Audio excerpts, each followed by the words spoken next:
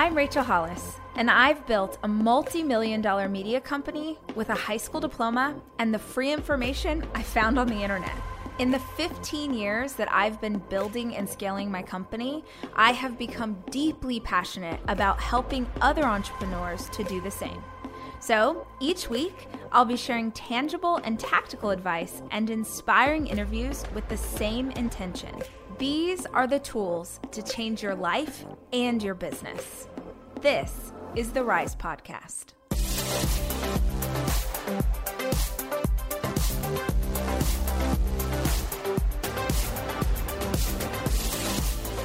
When this podcast airs, it will be the day that your first book is out in the world. How does it feel? Like, tell me all the things. It feels amazing. Good. I felt like 3 months ago, I was like waking up in the middle of the night, like, does it suck? You know, and then had to like work through. So like, what am I afraid of? And then finally like got to a place of like, you know what? I'm just so excited for it to be out. And I'm so excited for people to read it. And I'm excited to hear what hits, what doesn't, I'm just excited. So it's like, I'm ready. Yeah. And by the way, it's so normal as a creator, especially, as an author, no matter how many books you write, you still are like, you vacillate between, I think this is pretty good. And, oh my gosh, this is total garbage. What the hell was I thinking? Yeah. And that's the wild thing. It's such a solo process for so long. Right. Like it's you and a couple of editors and like Sammy and my mom, you know what I mean? Yeah. And, and then it's just like you with these words for so long. And now it's going to be a very public experience. Yes. Right. So that was like shocking, but also like by the last week of like waiting for it to be out, I was finally like, let's just go, let's just do it. Yes. And I'm ready. And I'm like so happy it's in the world. And I just feel so proud of it. And so what's it about? So the book is about, so you'll know this because we've been friends for so long. I've wanted to write a book I'm just one of those people like at 15. Right. I was like, I want to write a book. Yep. And we were at happy hour like probably 5 years ago. Remember you were looking at me, you're like, well, why don't you write one? Yeah. And I was like, I don't. And I think realizing I'm not sure what I had to say. I'm not sure what I wanted to say. I just wanted to write a book, which is not the best place to write from. And then I went through this season of coming out, of leaving everything I sort of knew to pursue something different, of facing so many fears I had. And what made me finally want to write that story was realizing actually how universal it was. So going through this experience of, I don't want to be true to who I am because that will disrupt too many people around me. And for people who don't know your story, I know you've been on the podcast several times, but for people who don't know you, what was disruptive about who you were? Yeah. So I was I grew up in the church, and then I was a pastor at a mega church. And then I discovered more about my own sexuality through meeting my now wife, who was then my best friend. And you saw right through that. Yeah. And, in that, right, coming out, that was not a place where it was okay to be gay. And not only that specific place, but the culture I grew up in, like the church culture, the church scene. And when you work at a church, it's not just your job, right? It's your friends, it's your family, it's your networks. Like I remember thinking, if I don't work here, I can't work at the Christian college I used to work at. And if I can't work there, I can't work at the other Christian college I used to go to, like my whole network and world. And then deeper than that, my identity was really tied to believing certain things and going to church on Sunday and knowing that God had a plan and it was a specific plan and I was going to step outside of that. And so like layers on layers of disrupting probably every structure in my life up to that point. And so that's part of what I wanted to write, because none of that was easy. Right. And I have this life now that I'm grateful for and could never have imagined life could be this good. And my marriage and this family we're creating. But it was so hard. Mm-hmm. It was so hard to get there. And yeah. And it felt singular. like it felt like I'm a megachurch pastor who came out and disrupted my whole life. And that is very specific. And at the same time, I like got messages like when we came out publicly from people who had gotten divorced, from people who had gotten pregnant before they were married, people who grew up in the church, and started realizing this like common narrative. And I was like, wow, that means so much to me, what they're saying from like a different story. And that's when I started to realize like, oh my gosh, there's more universal truths happening here. Like more people should be allowed to face this reality and be true to what they feel like they need. Absolutely. What I was just thinking of as you were speaking about that is like how crazy it is. I always think when I speak to people, or maybe you speak to people who didn't grow up in the church the way that we did, they can't even understand what we're saying. They're like, wait, you told people that you were gay and you were ostracized on every level and had all, like, they can't, it's like, if you didn't sort of grow up as part of this culture, it doesn't make sense that these things happen. Or even what you're saying, like, oh, you got pregnant before you were married, or you did these things, when the foundation of the Christian faith is love. Totally. That was Jesus. That was his whole jam, was like, love your neighbor as yourself. This is our call to arms. This is what we do. This is what we're here in terms of inclusion and standing beside each other and all of these things. And it's so wild to people who are not inside of it, because they don't understand this sort of dogma of like, we loved you. You were our favorite person. You are a leader. We thought the world of you on Tuesday. And by Wednesday, you told us something about yourself that changed the way that we viewed every single part of you.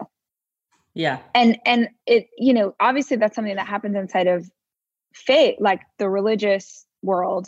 But I also feel like that's something that has happened, that's begun to happen. Is it because of social media or because of politics or whatever, that we've sort of started this thing where you find out one thing about a person and you're done. Like, not only do I hate you, but I'll never be in community with you again. Like, this one piece of you now has defined all of you. Yeah. We've lost a lot of room for like evolution and change that is so fundamental to being human. And so that's one of the reasons, like, the first chapter in the book is just about all the times I messed up and have gotten it wrong, because I'm writing this book about like, be true to who you are and evolve and these things I did. But that's after messing up so many times, and that's before messing up again. And so, like, just to be clear, like, that's the evolutionary road that we get to go on. And there have been people who invited me into that space in a way that allowed me to find out more of even who I am. And I'm so passionate about inviting people on that same journey, because while critique is so important, and there are a lot of systems and structures that need to be critiqued, I think it has arrived at the cost of inviting people into an evolutionary process. Absolutely. Right? What do you think it looks like for listeners who maybe haven't thought about this before, but what do you think it looks like to be in community with people who are not like you? You know, we talk about this a lot at Rise Conference. I think it's a core value that both of us hold. But this idea of being, and God, we need it now more than ever in our world, of like, how do you be in community in an earnest, humble, honest way with people who have totally different, not just perspectives, but like they believe totally differently than you. And I'm always fascinated by this idea that people feel threatened by someone else's beliefs. Because if your beliefs in your faith and your politics and yourself are strong and true, then someone else believing differently should not even be able to touch that. It shouldn't affect you at all. So do you have any advice for how to be in community with people who have opposing viewpoints? Yeah. Well, I feel like sometimes we think that is external work, but that's all internal work. So I don't know, this person, you know, rubs me this way, or like this person brings out this in me, and you think that that's like an external thing. And that's more often than not, that's an internal thing, right? So like you said, if your identity feels fragile, if you feel like, I think I'm good, but I don't know if I am, someone hitting on that exact pain point is going to shatter it, right? So that's not going to be something that you can interact in, and you're going to have to meet them back with the same energy, because now you're raging against that idea because they hit that pain point, right? Like with being a person of faith, right? Who is also married to a woman, I had to get comfortable with that, because even though I like love Sammy and fell in love, all these things, I had these years and years and years of like that internalized message that was wrong. And so I had to undo that to get completely comfortable with myself. And before I would go off every time I was invited to, right? And now, and we talked about this the other weekend, I'm not in a place of defending myself. So I'll get messages like, how do you defend yourself as a Christian or someone who's gay? And I just say, oh, I don't. I don't know, right? Which is the most like disarming, like shut someone down thing. Byron Katie has this quote. I feel like I've quoted it 10,000 times on this podcast. Mm-hmm. She says, defense is the first act of war.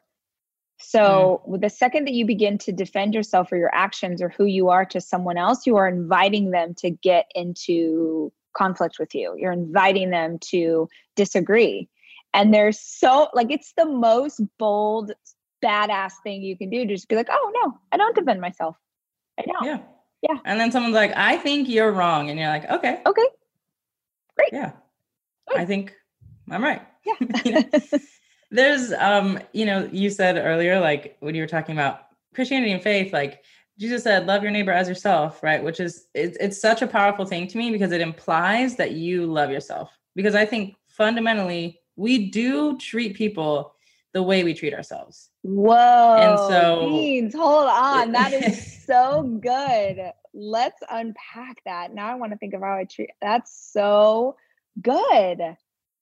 Like the thing that makes us most mad when I find myself being super judgy, I know I am feeling some type of way about myself. That's good. When I find myself pointing out every flaw of like, why does Sammy do this? Why is this? My mom's annoying. That person on the street, I don't like their outfit. Like, and I'm like, okay, what's going on? Right. Internally. You are going to give out what you feel. Yeah. So if you feel the need at every turn to defend as hard as you can, your stance, your belief, all these things, is that coming because you're not sure it's true for you, or right, because you want to make it true for someone else? And that will look very different from a position standpoint.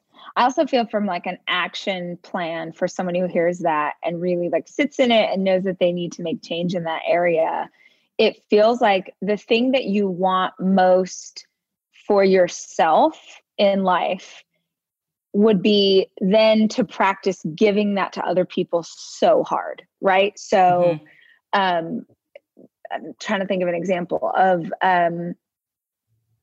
you said outfit. So like, let's say that you are super critical about yourself and the way that you look, and you're constantly, and you've got that negative self-talk playing in the back of your mind of all the ways that you don't measure up physically and whatever.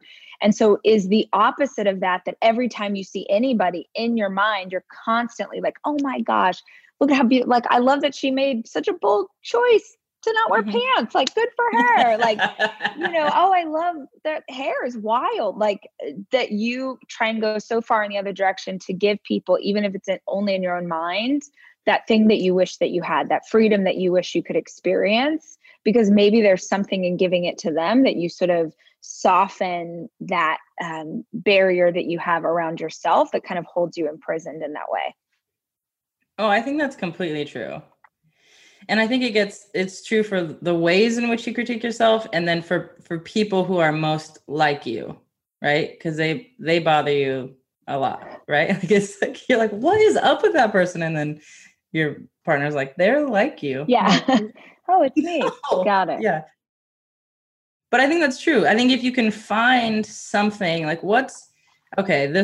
I find myself critiquing someone. So immediately I'm like, okay, go back. And this is all internal, right? I'm like, go back, find something find something beautiful about that person, say it, believe it, own it.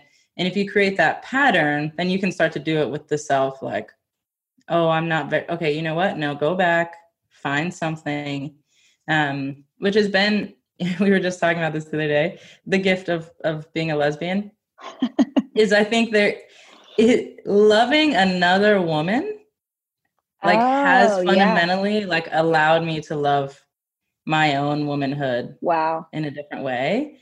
And it's such a gift, right? So I think you're exactly right. Like, if you can find ways to break that down when it comes to other people, that will start to translate into your own experience. That's so good. But one of the things that I think is so unique about when you speak, when you write, and your message on this topic is that most people are like, just jump, just go, just do the thing, whatever, it's going to be great. And you are like, yes, go jump and live and be brave and be bold. And it's probably going to suck. Yeah. And that's the whole idea. The book's called Worth It. Like, no, it's probably going to be awful. It's probably going to be as bad as you think it is. Could even be worse, but it will be worth it. So will you explain that concept? Because I don't feel like a lot of people who are trying to motivate others come at it from that angle. Yeah. I mean, and this is something you talk about, right? Like, life is hard. And so when we unpack that, it is so hard to live a life that is simply trying to appease the opinions and expectations of the people around you. It is hard to be in the closet. It is hard to come out of the closet. Like, it will be hard. You just get to look at your life and decide which hard is going to be worth it. One of them is going to leave you feeling more free and whole, and one of them is going to leave you feeling trapped. But they're both extremely hard. Like, there's not a way that's like, oh, this is the exact way to have this conversation and no one will ever resent you. This is the way to have this and no one will ever look down on you. No one will ever question your goodness. No, that's not real. Yeah. It's hard, but one hard is just, it's going to be more worth it. Right. And even to your point earlier of how do we be in relationships with people who are different from us, or I do like diversity and inclusion trainings, and people always say, when I say, what are you nervous about? They say, I don't want to say the wrong thing. And I was like, cool. So you will? Yeah. And let's just start there. Right. Like, let's just be open to that reality. Yeah. Like, it's gonna, like, if you want the good stuff in life, if you want the best conversations, if you want the best experiences, if you want to feel free, you have to know it's going to be shitty. You have to know it's going to be hard to get there. So real. The next book comes out in September, and I had to do like a webinar for the sales team because I had already done one for what the book was supposed to be. I've rewritten this book, whatever. So I had to do this whole new thing in the world that we're living in, right? And also walking through, like, trying to talk about this book that I wrote about grief while I'm in the midst of getting a divorce and try and answer questions intelligently. And there was a Q&A at the end, and there were a lot of questions about the climate that we're in and what is my stance on Black Lives Matter, and that is the very first thing that I said is, I'm going to get this wrong. I'm going to say this wrong. And I think that the worst thing that I could do with my platform and my position is not speak about it because I'm worried about saying the wrong thing. And so I'm going to move forward earnestly and with the best of intentions, and also completely open to the feedback from my community about when I do get it wrong and how I can make that better and how I can try to keep showing up in this way. Because I think that is because a lot of the questions were from white people who are asking how I, as a white person, and I keep coming back to this belief that if you really want to learn about this conversation, if you want to talk about diversity and inclusion and what this world needs to look like, you need to get that lesson from the incredible Black teachers, Black speakers, Black authors. If your company needs it, really, truly is not what this podcast is about, but Bean's sort of brushed over very quickly that she does this. And what she does is there's no one else who can do it the way Beans does it. It's incredible. I want to keep elevating those voices, but at the same time, I have to keep showing up and keep having conversations and be willing to get it wrong. And that's a really hard thing in the climate that we live in social media, because everybody is so a level 22 out of 10, right? There's nothing it feels like that you can put out in the world that people aren't ready to debate. Even for you, for my friends, for all of our friends who are Black, like even they're getting pushback of not saying things in the right way. And there's almost this like, whether it's this conversation, whether it's LGBTQ, whether for whatever it is that you as listeners believe in, that it's almost like like the forces of evil want to scare us away from being in conversation so much that they're going to punch you in the face every single time that you even try. Does that make sense? Like that we've gotten to this place where now people are afraid. Like you and I, we're not even going on social because it's such a crap pile. How does that, like, what does that feel like to you? Do you feel like with the platform that you have that do you owe it to yourself? Do you owe it to your community to keep showing up and keep having the conversation? Or is it sort of this delicate balance of, I'm going to keep having a conversation when I want to. And also there are times where for my own spirit, I can't show up in this way and keep debating this. Yeah. I mean, social media is so beautiful, so wonderful, so gorgeous, has created so many things. And also it's comes with a very real shadow side. And a big part of it is it has created a culture of critique so strong, specifically around issues like things like race or LGBTQIA issues, anything, that culture is so strong that it has allowed people to confuse their critique of someone else with the actual work. So, and that's such short selling from this actual, like you and I have had endless conversations, like endless. I have had so many, and we will, 10,000 right? dumb questions. You are so graceful with me. Yes, we have had a lot of talks about this. And we are actual friends. Yeah. So we'll go in and out of a conversation about race, how to run ads, having kids, what kind of dog food do you have? Like, in that, because we have this relationship, right? We're friends.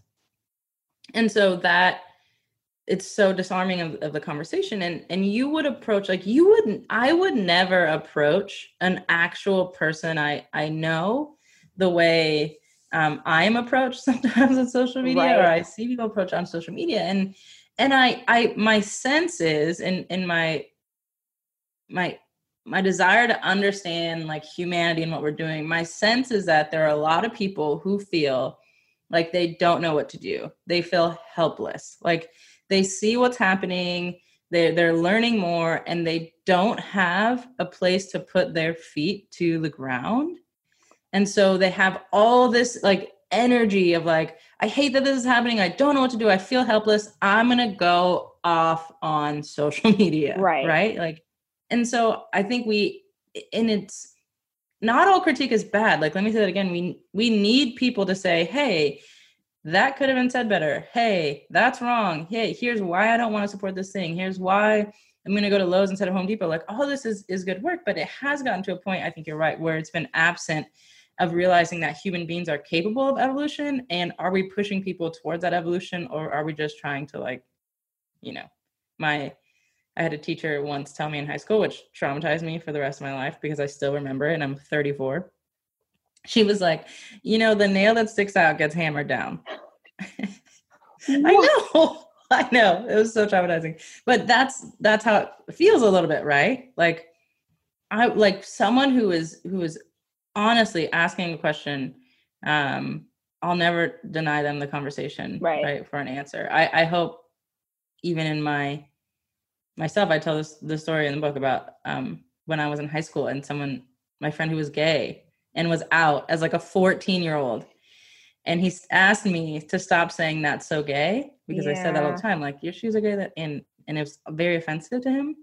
And I said, I don't mean it like that. Stop being so gay about it, is what I said. Like I said that. Like I did that. Yeah. And yet here I am allowed to have this platform and to speak on these things. And so if that's true about me, which I feel like, again, people need to get very clear on what's true about them.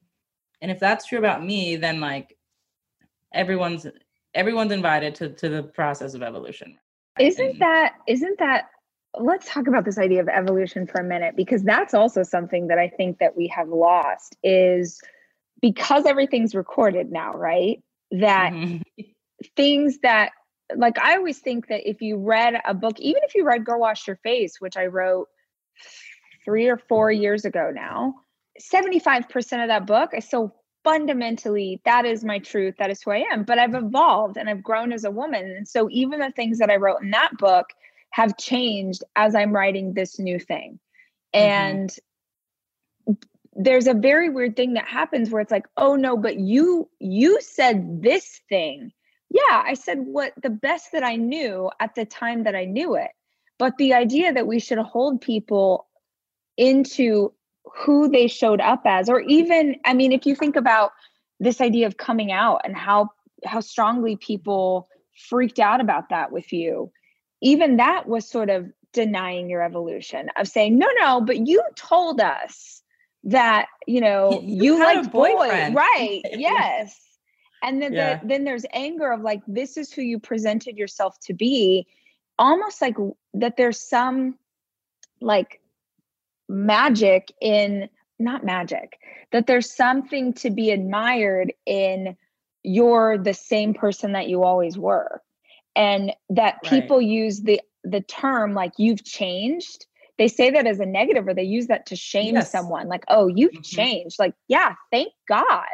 Thank God I've changed. Like, and it's so like, like, you know, I read this book on evolution that I'm mailing to you because I want you to read it so bad. But it's wow, that's such an integral part of we crawl, then we walk, then we do it. And all along people are cheering, yes, now do this, now get a driver's license, now go to college. And then we enter some point of adulthood where instead of people cheering us on, they're all screaming, now you're here, never change. Right.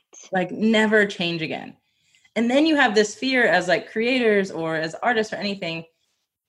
What if I create something and I think differently about it in a few years, right? Like I think which keeps so many people stuck. But like, man, some of the best stuff has come from people's like evolutions that we have gotten to watch. Like we're both fans of Untamed. Yep.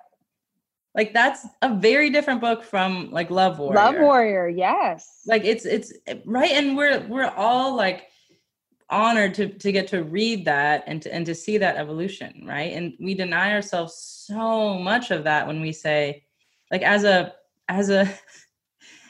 pastor, like when I was a pastor at a megachurch, I mean, weekly, I would say things that now, I mean, does my skin crawl? Right. Gee, Louise. Right. All of us.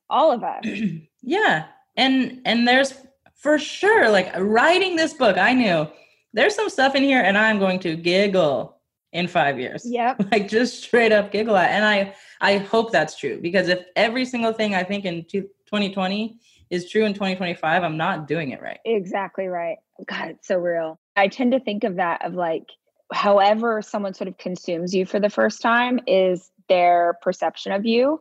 And that when you change that, it's very upsetting to someone who is like, wait, I thought you were only this thing. It's like people who their perception of me when they first started following me was like, I'm a mom, which I am. It's a massive, incredibly core. Yeah, I have so many kids.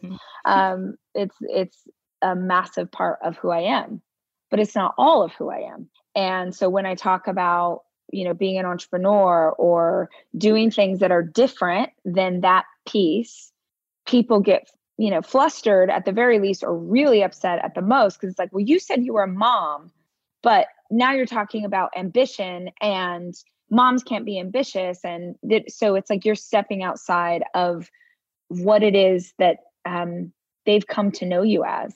And I think that, you know, as much as you're talking about in the book, this journey of coming out and what it means to live your freedom, there's also, I think, an incredible freedom that I continue to learn and reach for and live into, that we can be multifaceted, that we can be many things, that you can be the best mom ever and also, the greatest entrepreneur, CEO the world has ever known. You can hold both those things. And also you can be super into gardening, and also you can be a runner, and also that, right. For the longest time, it was like, we're going to define who we are right here. And you can have a few kind of ancillary characteristics that fit into society's perception of what that is.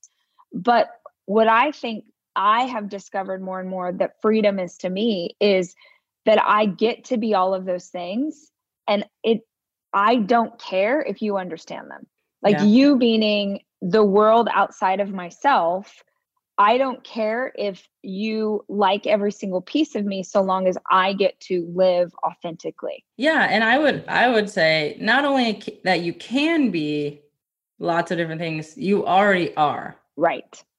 And so it's like you are, and we try to push them down or shift them or make them, appealing to people, but we already are, right? That's the term intersectionality. Like that's where, like, I am a woman and I'm a person of color and I'm gay and I bake bread and now I'm a runner and I have a dog and I'm married and I, all of these things, like you are. And I think one of the reasons and I don't even mean to just shit on social media, because I actually really like it and I think it has incredible power. But I think when we have tried to figure out, like, what's my bio? What's my, what does my feed look like? What is my, it tries to put us into this, like, okay, my social media presence, I'm mostly this. Right. Right. And because it needs to be clear, like the messaging needs to be like sound or whatever, all these things. And I think we've carried that a little bit into our regular life to be like, whoa, am I a person who does this? And, like Sammy and I have we've had to get very strict lately with like days that we take it off, the apps off of our phone. Mm-hmm. And because you don't even realize how many other voices besides your own and the people who are actually walking through life with you, how many other voices are in your head. Mm-hmm. And you have to realize I'm so many things, and maybe they can't all fit on Instagram, and that's okay. Yeah. Because that's not my reality. Well, and I think I am so much more productive. I'm so much more creative. I'm so much more calm, at peace, centered, all of that, when I'm not spending my time consuming other people's creation. I think that social is, like you said, there's so many beautiful things that it can exist for. And if you're a business owner, entrepreneur, author, influencer, whatever it is that you're trying to do in your business, social is undoubtedly the greatest way on the planet to do those things, because it's free and you can figure it out and you can create a community. Like, that's incredibly powerful. But I don't know a lot of people who have figured out how to navigate creating in that way without consuming any of it. We have been friends for a very long time. We have been collaborators for a very long time. Yes, you like this? nice. You like what I'm doing here? If you guys aren't familiar, Beans and her wife, Sammy, are like my two main collaborators on basically everything I do or create. Rise was a brainchild of the three of us, Rise conferences, and kind of everything that's evolved from there. And we continue to collaborate. If you've been a part of our company or its work forever, Beans, you've always seen Beans. But we have a couple of collaborations coming up that we're really excited about that I feel like we should tell people about. Yeah. So the first is the Rise app, which comes out in August. Hopefully y'all have heard us talk a bit about the Rise app. If you're not familiar, go follow at letsrise.co. All the information is there. But it was our intention to bring the experience of going to one of our Rise conferences like into your phone. So it's all about, focus and health and your mindset and positivity and joy and like great habits and all of these things. So Beans, will you tell them what you've created as one of our coaches for the Rise app? Will you tell us sort of, I don't know if we call them, I think we call them instructors maybe. I don't know what we call you, but. I can be anything. Great. So on the Rise app, if you're like, wow, what a voice. I want that voice. I want that voice to walk me through some meditations, some visualizations, some jokes. Yeah. You want to start your morning off? That is what I am contributing. I'm contributing to the part of health that says, if you don't smile, you're going to have a bad day. So you can listen to me talk and get you ready, like just center yourself and get you ready to like move your body. I love it. I'm excited because I heard about one of the meditations you did and I literally cannot wait. I think what's so fun about the Rise app is that I feel like we're doing it. I mean, our tagline is let's be different. We're looking at health, we're looking at mindset, we're looking at all of these things in a totally different way, including even the way that you're bringing in meditation with like humor, and it's really, really cool. So I'm excited for you guys to experience Beans. It's gonna be amazing next month, and all of us, Chris and Brad and Dave and Trent and like a bunch of new people that you haven't met yet, but that you're gonna love. It's gonna be awesome. And let's talk about the big thing, which is very exciting because we're listening to a podcast. Yes. You're listening to a podcast right now. What's coming? What's happening? So if you like podcasts, which I assume you do because this is one, we are, as in Sammy and I, are coming out with a podcast on the Hollis Podcast Network, and it is called Everyday Lesbians, which is the best name. Is a show we started in quarantine. Yep. It like started as an Instagram live. Yep. That we would do like every day at 5. And it's just everyday lesbians talking to everyday people about everyday things. Can you listen to Everyday Lesbians if you're not a lesbian? Yes, it's for everyone. Yeah. If you're an everyday person, you can listen to Everyday Lesbian. It's basically Sam and I, we're going to talk about like music, movies. She's going to explain TikToks to me. Great. Because I don't get a lot of them. And for the first season, we'll be talking about the book and sort of like part of our story and just honestly, just ridiculous tequila. Right. And there's also the greatest, what's it called? The song. A theme song. Keisha wrote and performed for y'all. I'm jealous because it's really good.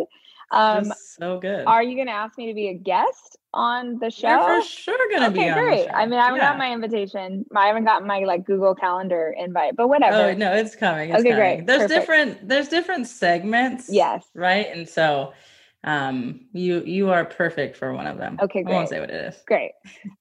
Is it people who love people who love lesbians? Yeah. Okay, great. Lesbian fans. And then there's the lesbians. Lesbians, yes. Where we get celebrity lesbians. Yeah, that is one of the greatest things we've ever concepted, I think. So far, we don't have any. So if you're listening to this and you are a celebrity lesbian, you hear this? Yes. Oh Lena? My gosh, I would pass out and then I would wake up and do it. We can make that happen. It feels like we'll just work our way up. So, hey guys, if you're listening to this, Beans, we call her Beans, but her actual given name is Brit Barron. Her book comes out today. Whoa. Worth it. You can get it anywhere books are sold. And if you've been to Rise Conference before, if you've listened to Beans on the podcast before, if you follow her, I'm just going to straight up ask you to go buy this book because you are supporting this woman that we all know and love.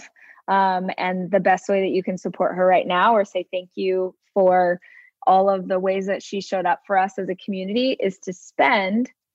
I don't see the price of this book. Do you know the price of your book on Amazon? I think it's like $18.99. Yeah, spend $18. If you got $18, spend it. If you don't, grab it from your local library and read it there without any cost, but review it either way.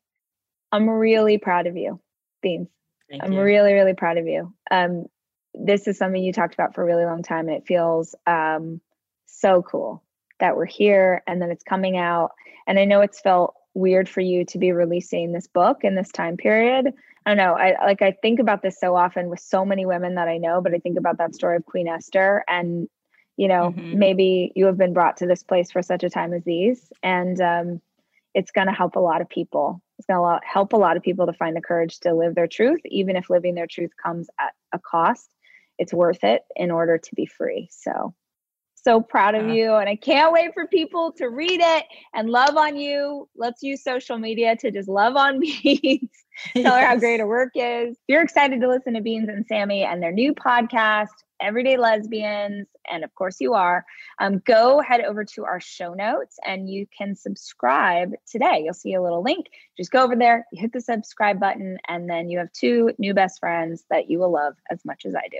Thanks for coming on the show. Thanks for having me. I'm glad I got to hang out with you. You're the best. I love you. Ditto. Love you too.